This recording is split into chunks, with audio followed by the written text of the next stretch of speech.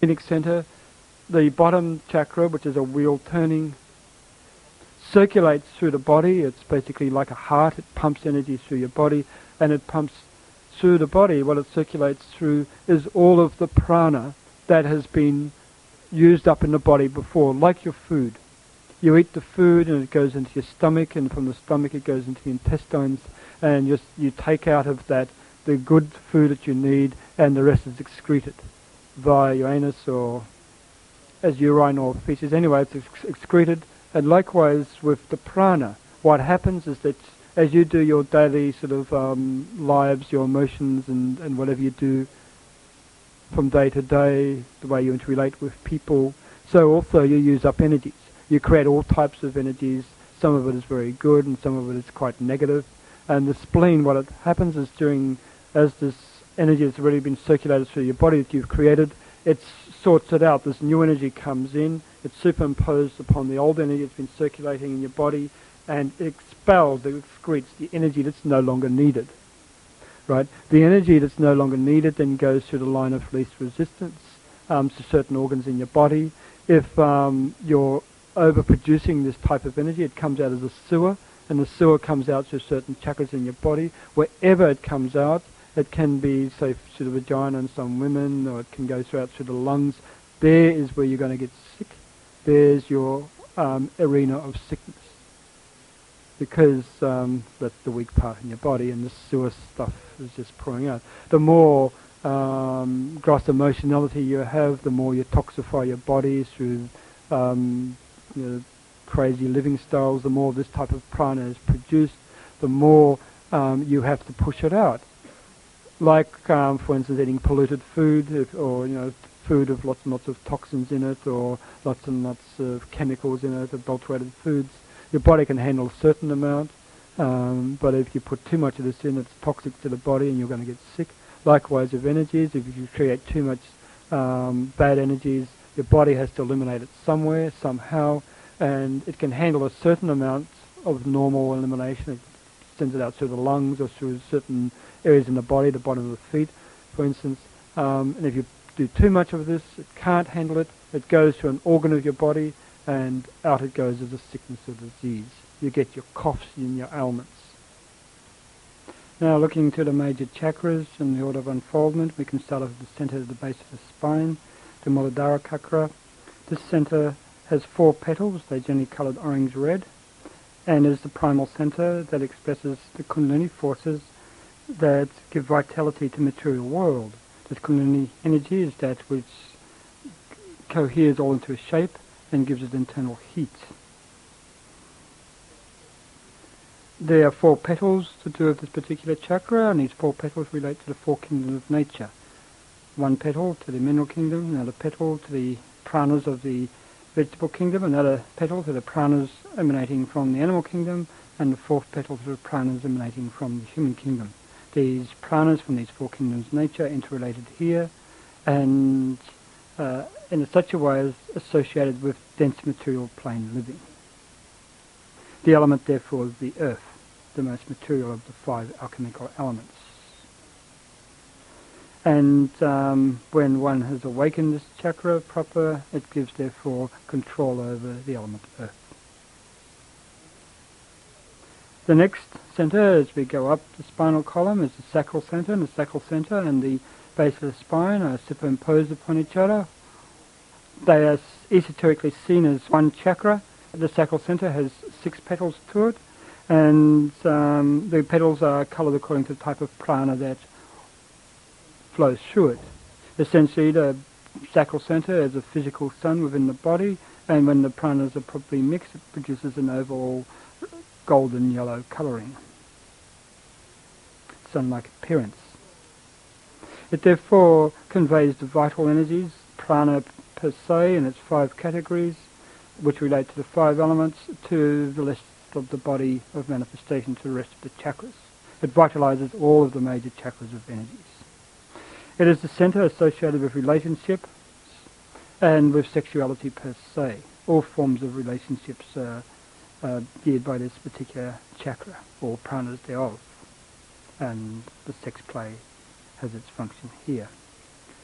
It is strongly, therefore, developed in most people, especially in the sensual, physically focused types of people, those with lots of energy. When fully unfolded, it gives us control of vital energy, prana throughout the body, and insight into the etheric realms, and thus control of biomagnetic fields and healing currents. Essentially, the sacral center can be very much used, therefore, for healing, if rightly utilized. Very much abused by people practicing sex magic, and much karma has accrued from such practices throughout the ages. The next petal up is the one that's very important for most people because it's the solar plexus chakra. The Muladhara is the base of the spine chakra. The Svadhisthana is the sacral center, and the solar plexus center in the Hindu is called Manipura chakra.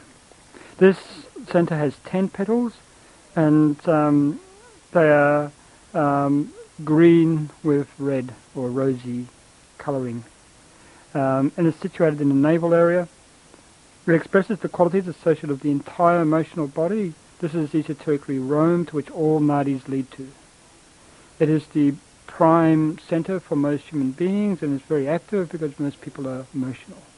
All minor centers and all the pranas or nadis associated with the minor centers find their outlet here, find their expression here. The solar plexus can be seen as the abdominal brain, and highly evolved animals like dogs are solar plexi. That means their brain is the solar plexus center. That is the highest chakra within them.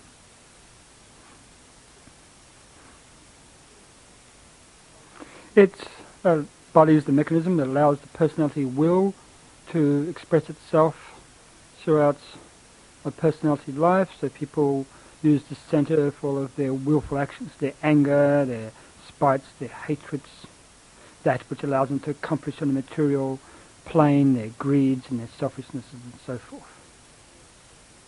It is the cause, therefore, this emotional energy, the sum total of the world's hells and heaven states as given in a previous tape or talk. Much abused by humanity, and many sicknesses and diseases come from its overuse. For instance, cancers directly, and colds and coughs and flus and all these epidemics are mainly the result of the overuse or the overstimulation of the solar plexus center. And as a matter of fact, 95% of all human ails are the result of excessive emotionality. Of course, it's the chakra associated with psychic perception and the awakening of clairvoyance and clairaudience and psychometry and all of these common psychic aspects that psychics are involved in many spiritual groups, what we call the lower psyche, therefore with glamour. And it is a world problem.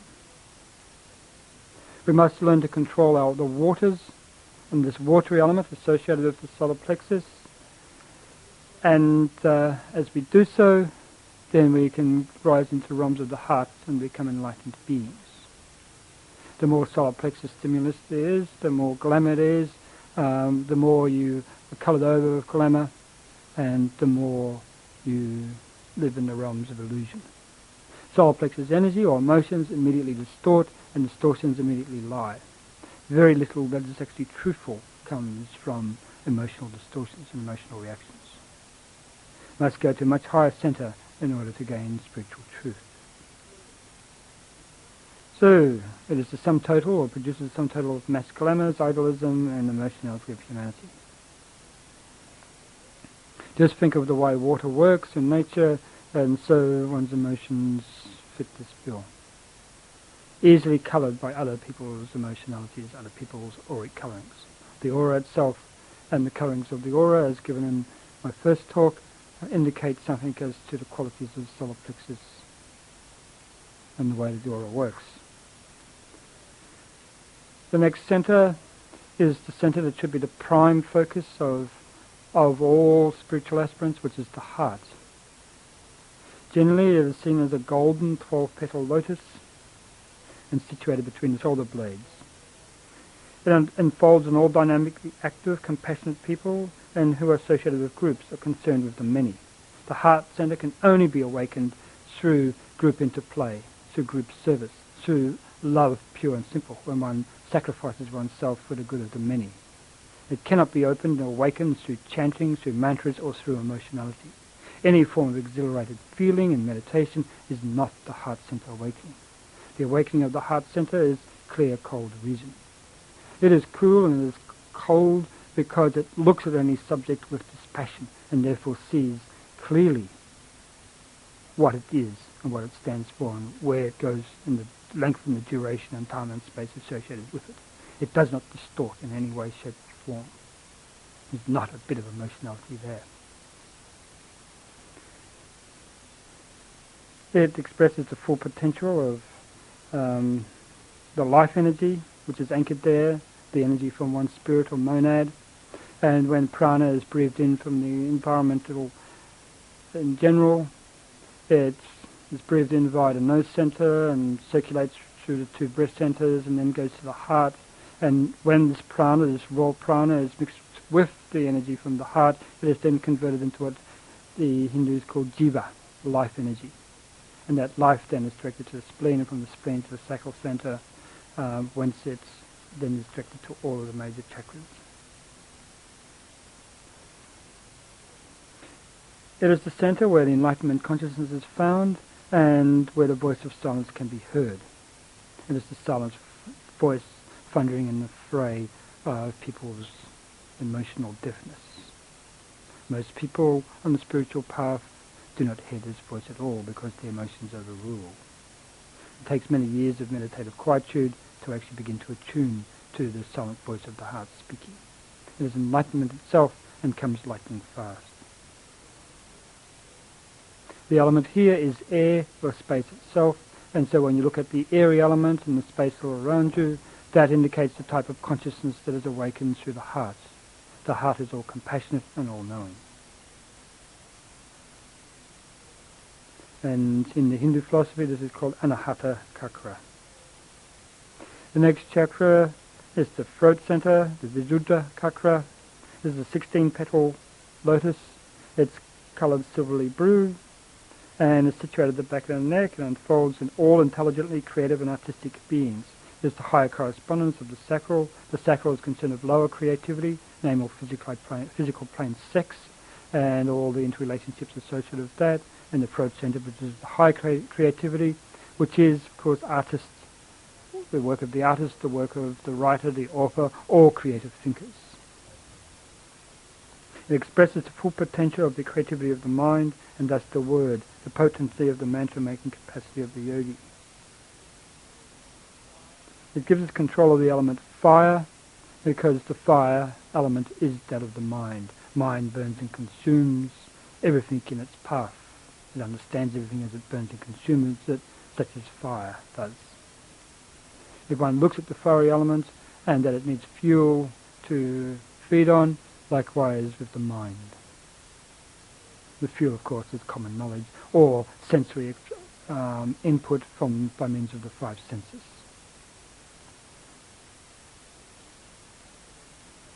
The next chakra up is the third eye. This is the Ajna chakra. It has 96 petals divided into two parts with 48 petals each, and is situated between the eyebrows. The left side is coloured predominantly purple blue, and the right side predominantly rose yellow. It unfolds in all spiritual aspirants. It is actually organ of vision. All chakras are organs of vision, incidentally. It's not just the third eye. And when people think the third eye is awakening, what that's really generally happening is a tiny petal within one of the chakras, generally associated with solar plexus, has been awakened through some forced methods such as drugs or visualization techniques, and one little petal in the Ajna center awakens correspondingly, and you feel the energy there, and thus you see. The Ajna center, what it really does is the organ of vision. It directs the vision via any of the chakras, and it necessitates a certain type of knowledge. It gives the ability thus to vision on many levels of being, or dimensions of perception when unfolded. The right and the left nadis, or psychic channels conveying prana, are said to be united here. The left nadi, or the Ida nadi, is said to convey the energies of materialism, the mother or activity aspect of deity, and that associated with intelligence in nature. And the right-hand nadi is the consciousness principle, the Pingala nadi. It conveys the energies of love, wisdom.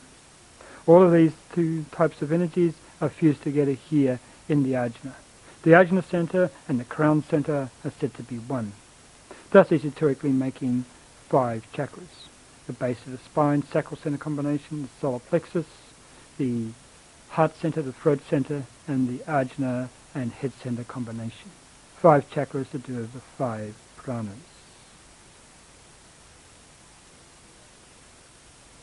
Once the eye is awakened, then it allows you to vision deeply into space.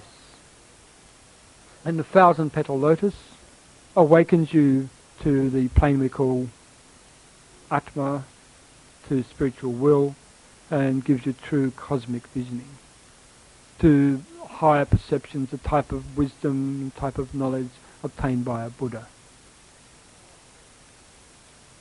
It's not possible to awaken the crown chakra except through stages as you gain more and more wisdom. The mind is awakened through intelligent reading. The heart is awakened through your love, your sacrifice of yourself to help all sentient beings. The solar plexus is awakened through many techniques, through drugs, for instance, through forcing it open, visualization techniques. It can be awakened just through you being born with that chakra functioning. I won't go into all the properties of the minor chakras because that's a little bit much more technical and detailed, except I've given you some information concerning the spleen as a whole. When you learn about chakras, you learn about healing. And you learn that healing is a little bit more than just wishing these powers to be, or through visualization of, so it's good intentions, is basically what I'm saying. You really have to begin to build a good aura, a clean aura.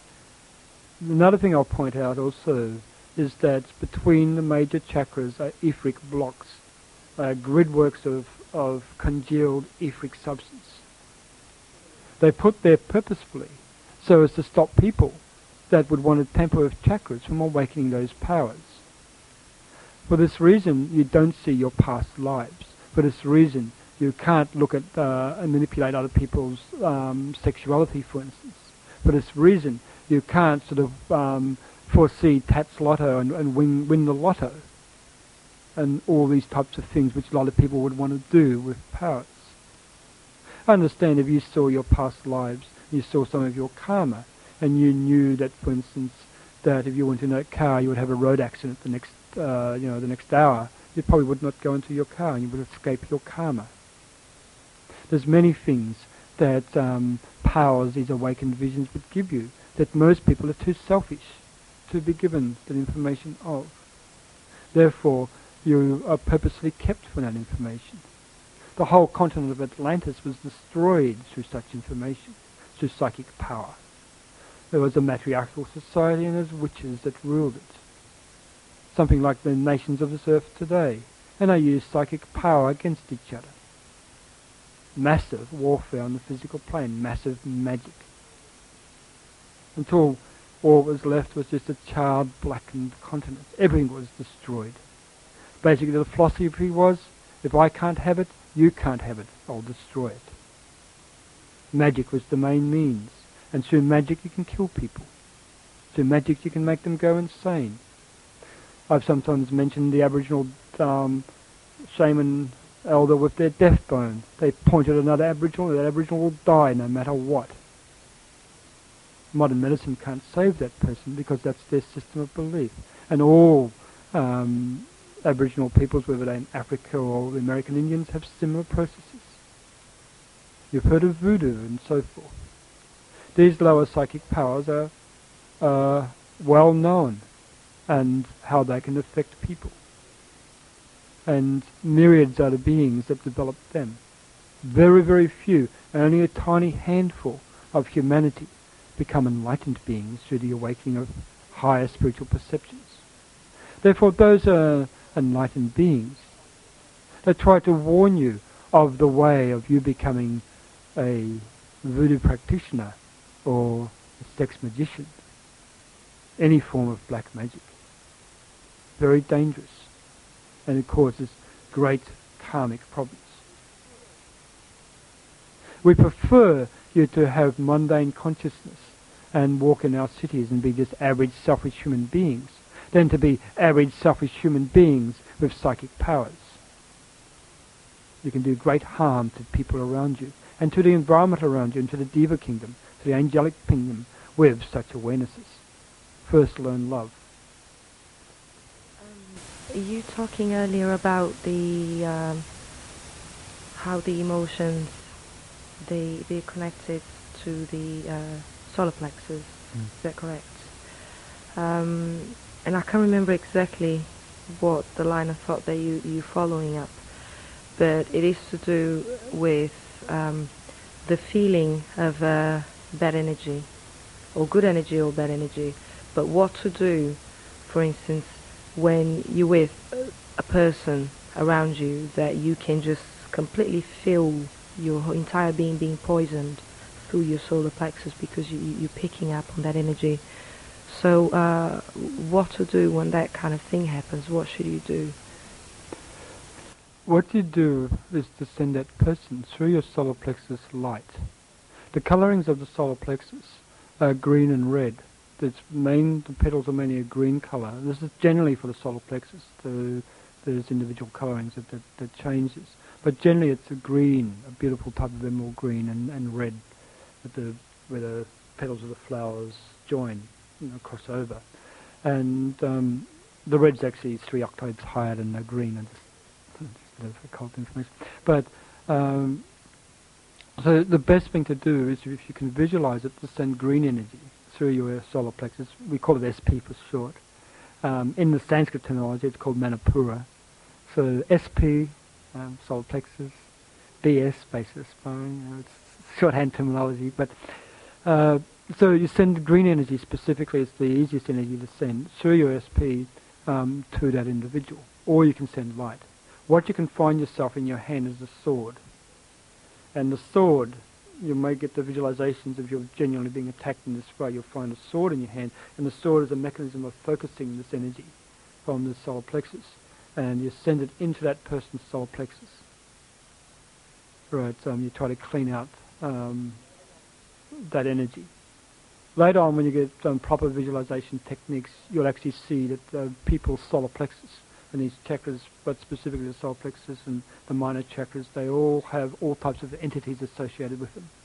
Sharks and dinosaurs and crabs by the millions and little serpents and maggots and terrible, terrible things. And most people walk around with auras of this sort of substance in them.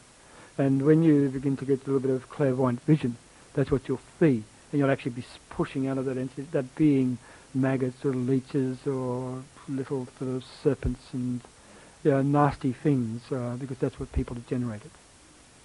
The images that appear are the nature of the thoughts that they've generated, the nature of the emotions that people have.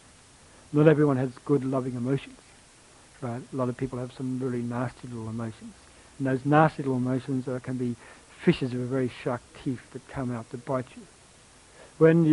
If you ever learn magic, those witches, for instance, I mentioned Atlantis, they were adept at creating thought forms with like myriads of razor blades that could strike somebody's aura, and somebody's psychic receptors at ease would just be cut, lacerated all over in their emotional body with these razor blade energies. Most of you, luckily, have lost your psychic powers. That was taken away after Atlantis from most of humanity for very good reasons. Though the history of all the religions speak of magic, witchcraft, for instance, and all the way through, where people are developing lower psychic powers, sometimes to heal, but very often because they're malicious. It's very easy, for instance, in, say, the Renaissance period or the period of Reformation, when I sort of go into people's past lives and I see them a jilted lover back in those days. Yeah, they've just lost their, somebody's come and took away their husband or their girlfriend or something.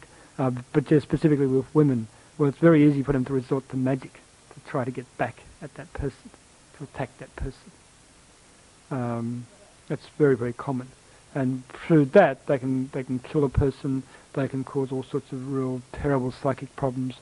They can affect the sexuality of the individual. They can cause diseases, for instance, to manifest in that area, and so forth, to try to prevent that person from having a normal sexual life. Some of you might know of this type of jealousy that you may have. You may have experienced it on a more physical level, but you mix that with magic and you get some terrible karma. And this has been done over and over again. I see this in people, especially people that I have to heal occasionally, their psychic problems. It's very common.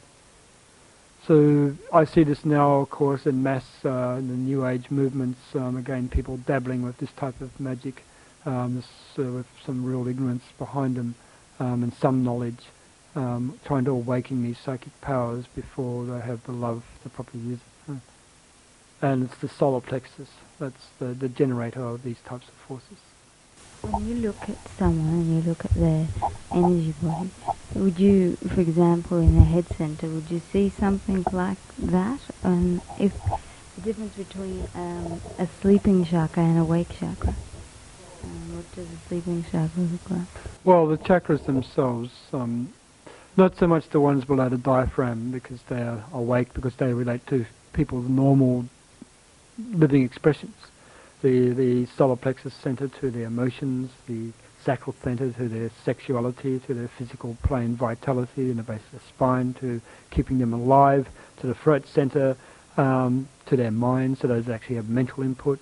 These are the normal chakras that awaken, and what you see is that the petals of it's like a flower with the petals unfolding. Some petals have unfolded in the normal human beings, some petals are still in the dormant or bud stage. Some chakras are focused downwards because that's where the individual is focused, down in the material realms, and a few are focused upwards to the higher realms, the kingdom of God. So it depends on where the person is at. So the chakra is partly awakened, and some petals are spinning, others are not, others are dormant. On the whole, the chakras, as they awaken, they go from first of all, the flowers have to open up fully with all the qualities of the. For instance, in the solar plexus, there's 10 petals. All 10 petals are fully awakened, fully functioning, and then they spin.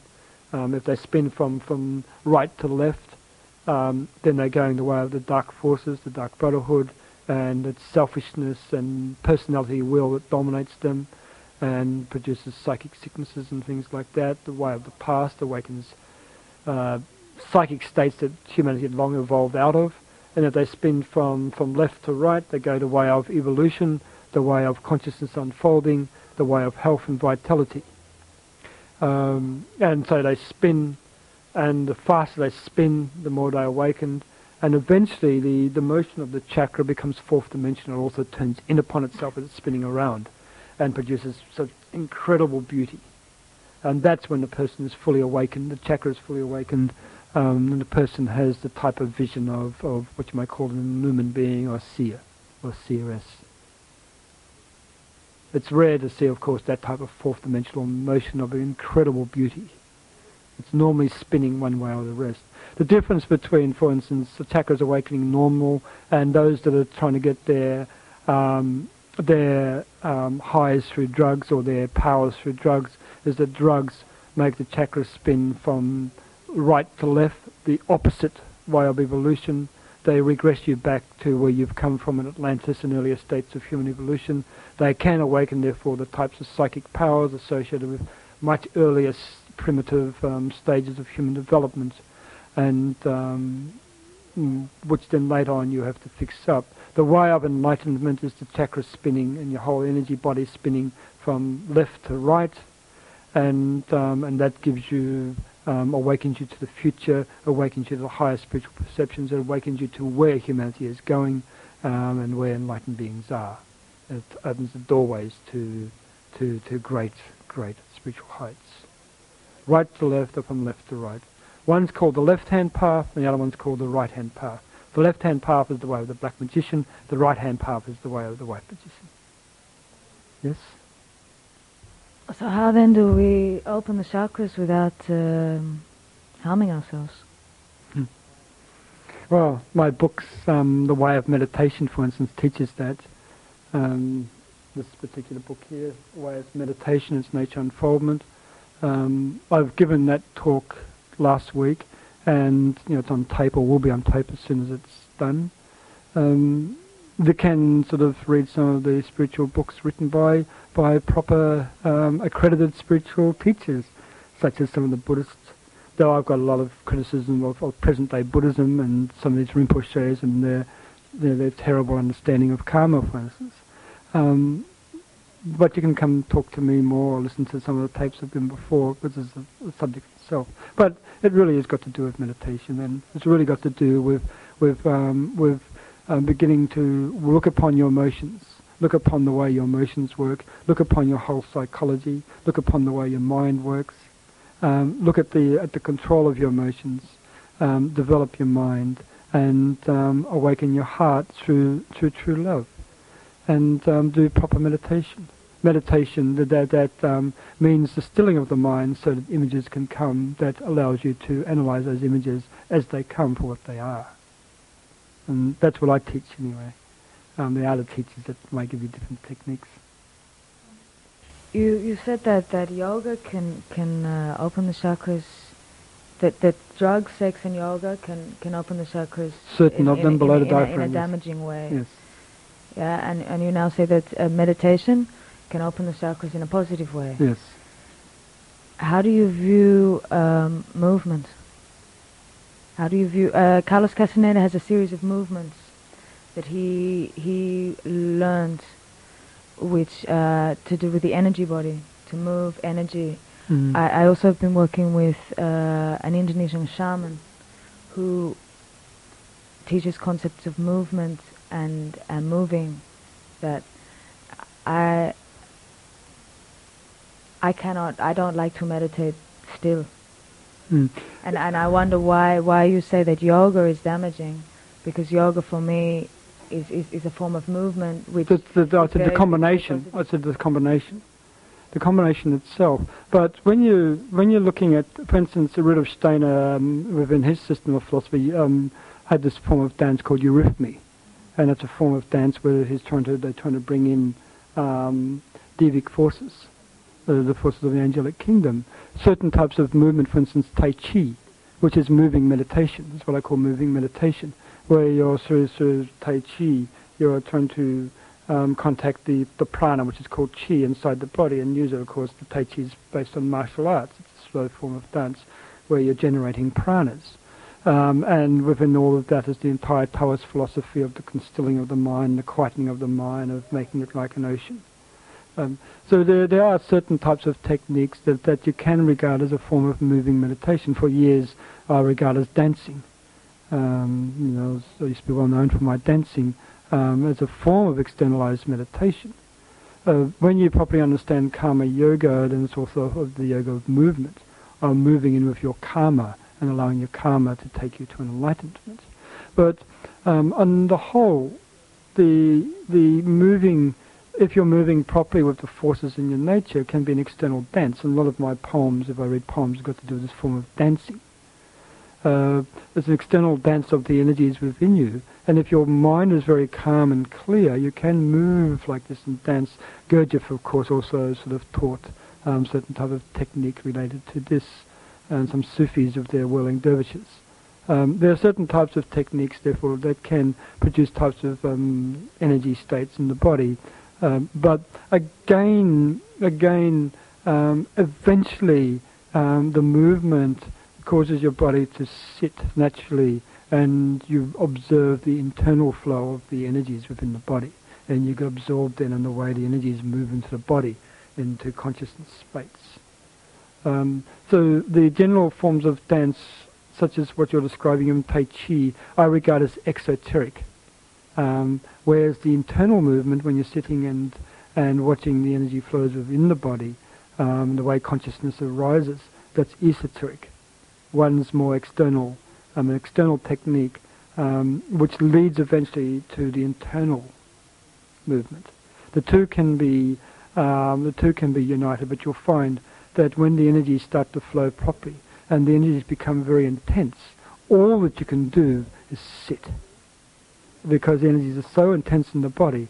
Any bodily movement is virtually impossible, simply because you're living in energy state itself. You understand, for instance, if you're having a high vision, the whole movement of the body is so immaterial, because the vision is your everything. You're out there in space, you're out there in the cosmos, and you're sort of surrounded by the stars, and you're traveling. So when you're out there, your body is still. The body is immaterial, what your body is doing, because of the fact that you're not aware of the body in any way, shape or form. So the highest form of awakening of perception means, therefore, the stilling of the body, the stilling of the mind, the stilling of the emotions, and experiencing that which is devoid of the body, the mind, or the emotions moving. There's an old Zen Buddhist koan, which is you're observing a flag that is moving, and in the wind, and they say, and the phrase is, what is moving? The flag of the wind. And the answer is neither. It is the mind that is moving. Right? The only reason you can perceive the flag as moving in the wind is because your mind is active. It's your mind that perceives these things. Therefore, again, in consciousness, still the body, still the emotions, control the mind, and allow the reality to be, and then you find yourself moving in states of illumined being, states of great transcendent awarenesses. The body is just simply immaterial. It's below the threshold of consciousness. The emotions are immaterial. They are simply not used as a mechanism of perception of anything. The mind is calmed, and it's just simply looking at things as if it's looking at a mirror, and eventually it just analyzes the images or the awareness it sees. Believe me, when you begin to get rid of the drugs and you begin to take this world of meditation, the energy states that come through are just so intense that you can barely hold them in consciousness. You sit and you meditate. You see the great light, the intense forms of light that you must bear and you must channel, because in meditation you do work. You don't just simply have a euphoric experience. You don't just bliss out on some nice nirvana type state. You actually have to do work in meditation. There's so much in this universe to be done because you're a being of love. And the whole purpose of meditation is to learn how to love and how to do things in meditation relating to love. A yogi, for instance, does not spend 20 years of their life, cross-legged and and then 10 years later they wake up as if a dream and then they go back into it. That's escapism. It's not what they do. They spend their years of meditation doing work in meditation, and real work, because there's stacks of stuff to do. That whole universe awakens of.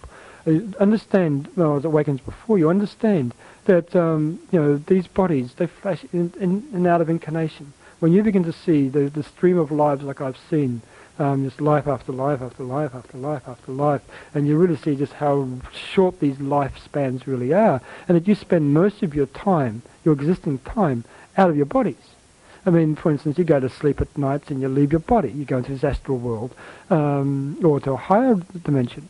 So, so much of that time is out of your bodies. And some of your waking time is out of your bodies. But when you die, you spend quite a considerable of your evolutionary time out of your bodies. And that particular world, which you experience out of your bodies, is the world of reality. This is the world of illusion. This is the world of glamour. This is the world where you create a lot of karma, and you have to cleanse your karma. And there's a purpose for that. But that world is a vast, vast universe, full of all types of entities, all sorts of things to learn. And there's all sorts of work to be done to it. I mean, humanity have created some terrible energies, terrible thought forms, their emotions, the accumulated effect of people's emotions on this planet, seen from a great height, is just black swirling cloud. It's what in the Bible is called the great outer darkness. St. Paul says the whole creation sort of grown up and travaileth and pain together. It's what is seen. And you actually, in meditation, you actually have to learn to clean that astral murk. You have to help people with their sufferings, their stupid ways of thinking, and you send light into their minds. You may have to sort of ward off evil attacking this whole planet, and you have to send great beams of light to, say, dark forces and masses of black UFOs coming to this planet and so forth. There's so much work to be done. And this is the type of world that those of you that are busy sort of thinking that ayahuasca or peyote sort of gives you much is almost laughable, because when you sort of go into this proper world of service work through meditation, and all these visions that you're doing, you're not just sort of receiving images in your brain, but you actually have to work. You have to sort of send great beams of light here and there. You may be attacked by dark forces. You may be on a UFO or spaceship talking to the entities. You may go off to a star or to a planet, and you've got work to be done there. You may be helping sort of human beings on the inner realms after they've died because they ended up in a health state, and you've got to try to pull them out of their health state, as I've explained in a former lecture of mine. There's an enormous amount of work to be done. To combating the planetary evil, to try to cleanse the planet of some of the psychic forms of sickness that human beings have created. Help your brothers and sisters, because what they're creating inside themselves of their emotions and all the rest of it it's quite putrid. It's sometimes seen from a more higher clairvoyant perspective, and you have to send light into those beings to help them out. You've got so many forms of healing to be done, and it can only be done out of a drug state. You can't heal while you're glazed over with drugs. You can't really heal. I mean, you can do pretend healing, but you're just children playing a game with rubber wands, and the true healing is done once you can truly channel light with knowledge. You can truly work with chakras with knowledge, and you've got great vision of past, present, and future of that person's incarnations and so forth. It takes far greater streams of knowledge than what people understand, and drugs is just no way to it. As I mentioned before in one of my talks, if you've got an aura, an astral body that's just full of murk, full of these grey and these swirling energies, and the healer's trying to heal through that. First of all, the aphorism is, physician, heal thyself. And there's very few people that are in the alternative healing session that actually heal themselves of their own sort of psychic sicknesses and diseases and their own physiological diseases. Until they can do so properly, how can they heal? They heal through their own murky aura, through their own sicknesses and their diseases, their own corruption of their body. And they certainly haven't awakened the chakras to do so. So yes, if you want to heal properly, again you get rid of drugs. Then you can work with light directly. You can consciously direct light. You know what you're doing, and you know why you're doing it, and you don't have any other agency clouding or diffusing your mind. Because remember also, with drugs, the drugs take you this way or that, and that's not enlightenment. In enlightenment, you're in total control of everything you do. Everything is done consciously, everything is done with great knowledge, and you have great psychic power, and nothing is done that can possibly harm another being. You see the karma, and you work with the lords of karma. And I don't know anyone that claims to be healer under drugs that has that type of knowledge. I can tell you it's impossible. Just by definition, because they are under control of an outside entity that's not them. The whole concept of thinking that you can be a healer through drugs is really absurd, except that those that are deluding themselves and thinking that they're doing something. But yes, they do something, because devas come in, angels come in, and they heal through anyone that really wants to heal. Because the devas, the angelic kingdom, they fill our hospitals and they're trying to heal people that are sick. They'll sometimes go behind any healer if you're trying to do Reiki or something like that, and the light's pouring through you. Where's it coming from? It's coming from devas. It's not coming from anything that you're doing, except you're offering yourself up as a channel. But you become an enlightened being. You learn this world of meditation. You do that consciously, and you can become 1,000 times more powerful as a healer. And you're doing it for true, because you're dealing with the sum total of the human being. This is actually my next talk, the law of healing, I think, or I'll talk after. So, it's a far vaster universe out there than anything that you can experience through drugs. And believe me, that is for real. None of you really have an idea of the type of consciousness obtained by a Buddha. what he gave in his books and what is revealed in Buddhism, for instance, is only a tiny, tiny portion of the consciousness of an enlightened being. And believe me, you can't do so if you're sort of enlightened through some technique, something that is dulling your consciousness. It's called a drug.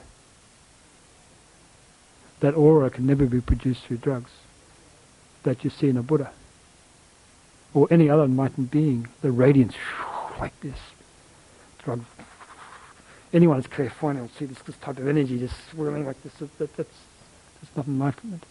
That, as those in itself, forms sicknesses that have to be healed later on out of that individual.